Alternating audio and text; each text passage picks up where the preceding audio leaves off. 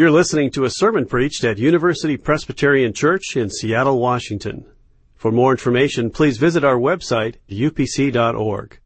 Wouldn't it be an irony if the very thing we think we will gain when we turn away from God is the very thing He wants to give us? Wouldn't it be an irony if the greatest fear that we have, if we were to give our lives to God, is exactly what we find when we don't give our lives to God? I mean, the very thing that we want to find, our freedom, is the very thing that God wants to give us, freedom. And the thing that we most fear if we give our lives to God, slavery, is the very thing that we fall into when we turn away from Him. It's a strange thing. This is a sense in which Jesus speaks of being lost in His teachings. And He tells us a story about being lost. But more importantly, He tells a story about being lost so that we can understand how it is that we are found. Jesus tells this very well-known story, the story of the prodigal son, to a group of religious people in His day who are scoffing that He spends so much time with sinners. In fact, Luke tells us they were grumbling. Grumbling. Jesus says, this is no time for grumbling. This, friends, is a day of great celebration and joy. This is a day when the dead are coming to life. Jesus says, the kingdom of God is at hand. Lives are being changed. People are being healed. They're being renewed. They're being transformed. It's true back then. It's true in our day as well. Some of you can testify that Jesus Christ is transforming you. He's changing you. You have an experience, and it's an experience of joy, of celebration. Jesus says, don't be grumbling on a day of celebration. And so He tells a story. He tells a story about two who are lost and how it is that we can become found. Let's take out our Bibles together and open up to Luke chapter 15. You'll find that on page 850 of the Pew Bible. And let's stand and read God's Word aloud in His presence before Him. I'd like to begin right in the middle of the paragraph here. Luke chapter 15, starting at verse 20, down through the end of the paragraph, verse 24. After we're finished reading, I'll say, this is the word of the Lord. And if you think it might be true, you can say, thanks be to God. Listen carefully. We're reading God's Word. So he set off and went to his father. But while he was still far off, his father saw him and was filled with compassion. He ran, put his arms around him, and kissed him. Then the son said to him, Father, I have sinned against heaven and before you. I am no longer worthy to be called your son. But the father said to his slaves, Quickly, bring out a robe, the best one, and put it on him. Put a ring on his finger and sandals on his feet. And get the fatted calf and kill it. And let us eat and celebrate. For this son of mine was dead and is alive again. He was lost and is found. And they began to celebrate. This is the word of the Lord. Heaven and earth will pass away, but what we just read never will. Please be seated. So you see, there are two ways of getting lost. And there's one way of getting found. I'm going to talk about that with you. The first way of getting lost is to be lost in disobedience. Lost in disobedience. How do you say this? Disobedience. How does that come into the story of the prodigal son? Well, I'm not sure we think of it this way, but listen to how this story unfolds. I'm going to read the beginning of it. The story of the younger two brothers. It starts in verse 11. Then Jesus said, there was a man who had two sons. The younger of them said to his father, Father, give me the share of the property that will belong to me. So the father divided his property between the two boys. A few days later, the younger son gathered all that he had and traveled to a distant country. And there he squandered his property in dissolute living. When he had spent everything, a severe famine took place throughout that country. And he began to be in need. So he went and hired himself out to one of the citizens of that country, who sent him to his fields to feed the pigs. He would gladly have filled himself with the pods that the pigs were eating, yet no one gave him anything. But when he came to himself, he said, "How many of my father's hired hands have bread enough and to spare? But here I am, dying of hunger. I will get up and go to my father, and I will say to him, 'Father, I have sinned against heaven and before you. I am no longer worthy to be called your son. Treat me like one of your hired hands.'" I say disobedience. But I think through our eyes, I would suggest that we see this young man rather differently. I mean, to us, he's a man who simply leaves home.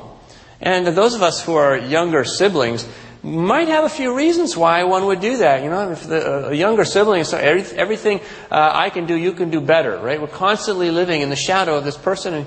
And here's a young man, late in adolescence, early adulthood, who says to himself, "I am going to go out and figure out who I am in the world. I leave my older brother behind, always does the right thing. I'm going to leave the patriarchal home with all of its norms and structures, and I'm going to go and live a truly authentic life to discover who I am." And I think that the Bible describes that really well as disobedience. We think of disobedience oftentimes as breaking a rule or defying some norm where someone has said, "Thou shalt not." But really, in the Bible, disobedience is moving ourselves off the center of our being. It's straying from our Creator, the one who is the ground of our existence, and trying to step onto some other ground, any other ground, to to invent ourselves, to find for ourselves just what will shape our lives. And that's what this young man is doing. Yale theologian Miroslav Volf uses this phrase. I love it. He says, this younger brother is unsunning himself. Unsunning himself. And it's easy to miss this at first, but if you read the text carefully, you see that Jesus gives us some clues. First clue is that we don't have anybody's name in this story. That's the way we usually think of identity. What we have in this story for identity are relational terms. Father, son, brother. They know who they are in relationship to one another, and we know who they are. You see, and more than that, we also see that these nouns are modified by pronouns. His brother, your son, your father.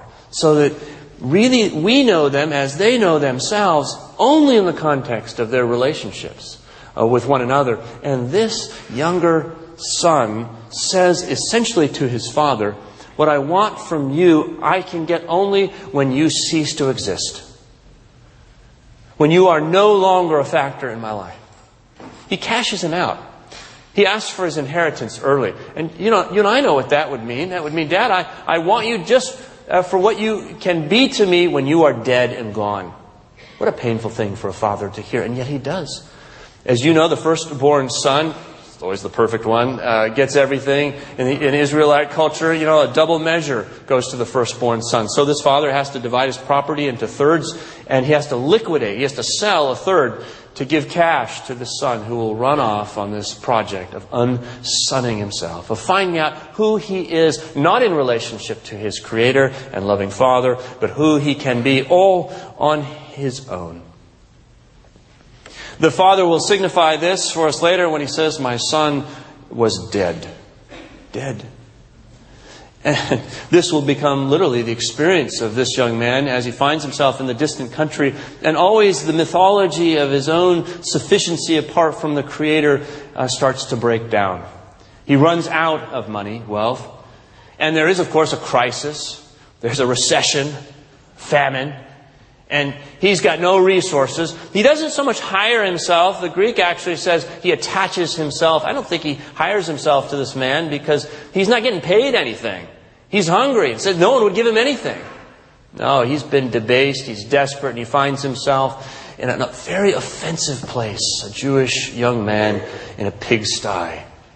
And he says, I am dying. It's a liminal experience. He's just drifting out of his being. How do you define yourself? Well, there are infinite number of ways that we can do this. But oftentimes they categorize for us sort of the great lights of the 20th, 21st century. Money, sex, and power. Marx, Freud, and Nietzsche. New York City, Los Angeles, and Washington, D.C. It's kind of an attractional quality to the promises of these places and these powers, and they begin to define our being. If we're not careful, we become lost in our disobedience. N.T. Wright makes the point that it's a little bit of a cautionary tale in the last few months and years when we think about these three deities. We have this subprime mortgage crisis. Think of how much wealth has been lost, in the last year. And we look out over the globe and we see this absolute epidemic horror of an AIDS crisis in which 2 million people die every year. And then we think about power. We'll never think about power differently. The same, after 9/11. These will ultimately lead us to destruction. They will ultimately lead us to a place not of freedom, but of absolute slavery. When we have lost who we are. So we can be lost in disobedience. There are infinite options in front of each of us, and we have the sense that freedom means being able to choose whatever I want to choose other than being who God has made me to be. And yet when we make those choices, out in the distant land, the mythology will evaporate and we will find ourselves nothing but slaves. God says, that's not what I want for you. There's a second way of being lost, and it's being lost in obedience. You say, well, obedience? Isn't that the opposite of disobedience? And if disobedience is the way we get lost, then I would think that obedience is the way we get found. And that is the logic of conventional religion. That is, in fact, the logic of the people to whom Jesus is speaking when he tells this story in the first place. We remember this as the story of the prodigal son. It's really the story of the elder brother. That's why Jesus tells the story. The climax comes at the end of the story. And the elder brother serves as a proxy for those of us who lose ourselves in obedience. Remember, the story begins, there was a man who had 2 sons. And so listen to the story of the elder son. It starts in verse 25. Now his elder son was in the field. He's working. And when he came and approached the house, he heard music and dancing. He called one of the slaves and asked, what's going on? The slave replied, your brother has come, and your father has killed the fatted calf, because he's got him back safe and sound. Then the elder brother became angry and refused to go in. His father came out and began to plead with him. But he answered his father, listen, for all these years I have been working like a slave for you, and I have never disobeyed your commandment. Yet you've never given me even a young goat so that I might celebrate with my friends. But when this son of yours came back, who has devoured your property with prostitutes, you killed the fatted calf for him. And then the father said to him, Son, you are always with me, and all that is mine is yours. But we had to celebrate and rejoice because this brother of yours was dead and has come to life. He was lost and has been found. I don't know about you, but I suspect there are more than a few of us in this room, like myself, who really don't find the elder brother very appealing. I mean, don't you love the story of the prodigal son? It's a good story. It's a story of redemption. I mean, at least you can honor the story. It's kind of it's the narrative behind every good movie or book that we read. And yet, he doesn't. And he seems so judgmental. And we're not in that way. We get along with people that are different. We accept people that... And he doesn't. So we don't find him very compelling, but be very careful. The problem that Jesus is describing is not a problem between the elder brother and the younger brother. The problem Jesus is describing is the problem between the elder brother and the father. And we have that same problem, friends. I think you'll find that we live with the older brother. Because for us, oftentimes, the path to freedom runs through performance. Runs through accomplishment. Runs through our hard work. If you can find yourself tempted to finish any of these sentences, you'll know that you have participated in the lostness of obedience. If I, for example, get into the right school. If only I make the right grades. If only I make a big enough salary. If only I meet the right people. If only I put in the hours, exceed the job standards, eat the right food and get the right exercise, say my prayers and do good deeds. If only I do it the way it is supposed to be done, then the reward will be mine. Mine. Does that philosophy not shape my life? Madeline Levine is a psychologist, in Marin County, California. She's written a book, about 3 years old now, The Price of Privilege, How Parental Pressure and Material Advantage Are Creating a Generation of Disconnected and Unhappy Kids. Madeline Levine describes what she says is an epidemic.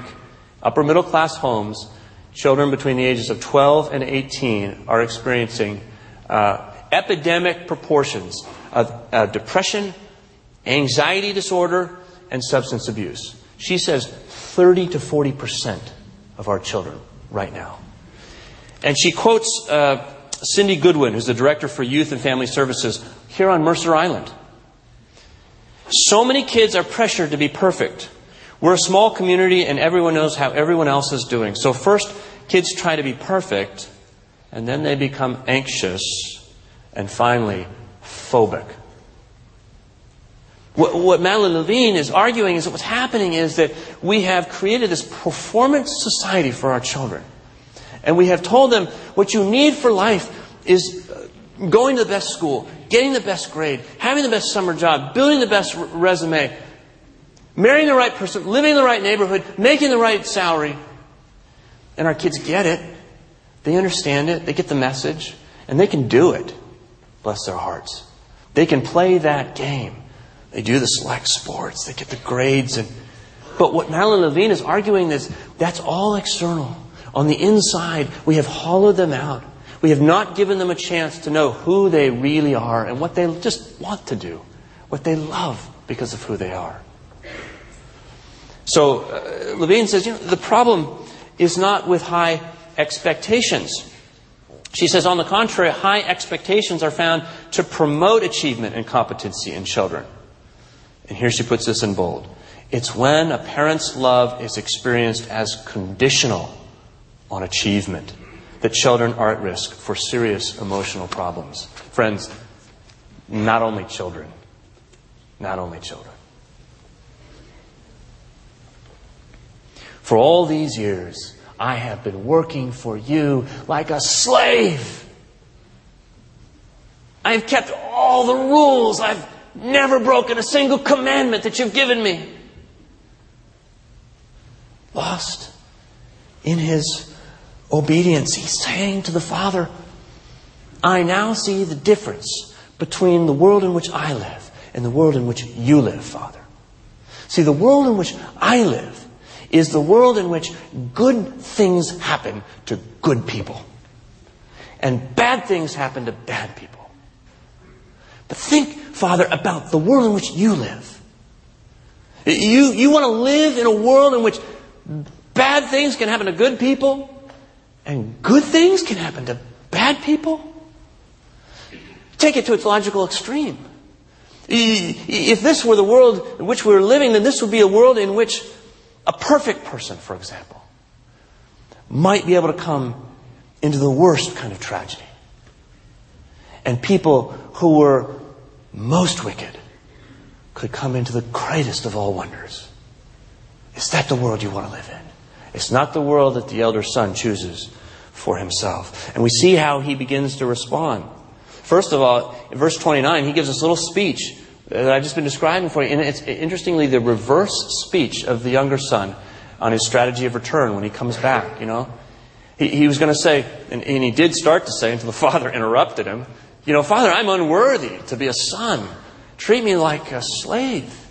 And here this guy goes, man, I've been working like a slave for you. The father just shakes his head. And the elder brother begins to unson himself as well. He's backing away now towards the perimeter of the property. We find him at the distant edge of the field. He will not go into that home to experience any celebration. And now he's starting to no longer refer to the father as the father. He's only a you to him. And his brother is no longer his brother. It's your son. Do you see him unsunning himself? It can happen to anybody. It can happen to religious people.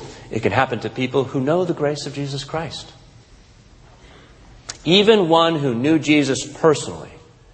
Even one who stood up on Pentecost and proclaimed the good news of Jesus Christ and the coming of the Spirit. Peter himself would need a reminder. For the Apostle Paul would have to one day write Peter in Galatians 3, "Are you so foolish, Peter? Having started with the Spirit by grace, are you now ending with the flesh by works? Does God supply you with the Spirit?" Remember Pentecost. "And work miracles among you by doing the works of the law? Or by your believing what you have heard?" Oh, we can be lost in obedience. We look for freedom in disobedience, we'll find ourselves enslaved to whatever we make more important than God. If we find seek freedom in obedience, we'll find ourselves enslaved to the demands of perfect performance, both lost, both unsunned. There's no freedom in disobedience. There's no freedom in obedience. But Jesus wants to tell us where there is freedom. And he tells this story as the climax of 3 stories, and they're all stories about someone finding something that's so precious to them, it pulls them into rejoicing. Rejoicing in heaven, rejoicing in the home. Now, God wants us to be free. And He makes us free by making us His children. This is the story of the Exodus. We read it earlier today. Out of Egypt I have called my son. Egypt is the place of slavery. God says, I do not want you living as slaves. In disobedience or in obedience, I want you living as daughters, as sons. I want you in the home with the celebration. That's the transformational moment in this story. That's the turning point. We've been asking the wrong question. If with these two, we've been asking the question, what is it that's mine in life?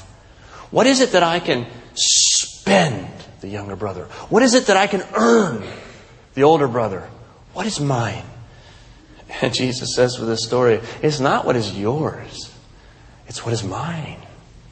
It's the one to whom you belong that makes you free. You belong to a loving Father. There are 3 characters in the story, obviously, and there's only one who's free. And there's one who's very free. It's the character of the Father. He is free to offer His life in the form of an inheritance to His Son. Everything that He has, He gives to these 2 boys. He's free to yearn for a lost son going to the edge of the field to watch for his return. He's free to feel the pain of compassion when the broken boy returns. The Father is free to do what a man of means and dignity would almost certainly not have done, to hitch up his robe and run to the Son. He's free to throw himself on the man's neck and kiss him fervently. He's free to call for gifts and sacrificial calves and saying, put them on them. He's free to leave the celebration to seek his other son and invite him in. And he's free to beg that he come with passionate pleas. Oh, he doesn't want to enslave anybody. He lets them both go. He compels no one, but he invites by a father's love. And then he resons. He says, you are my son. to the younger with these tokens. And to the elder, you are my son. Absorb that. Son. The freedom of the Father is the freedom that we see in Jesus Christ, and the beauty as well.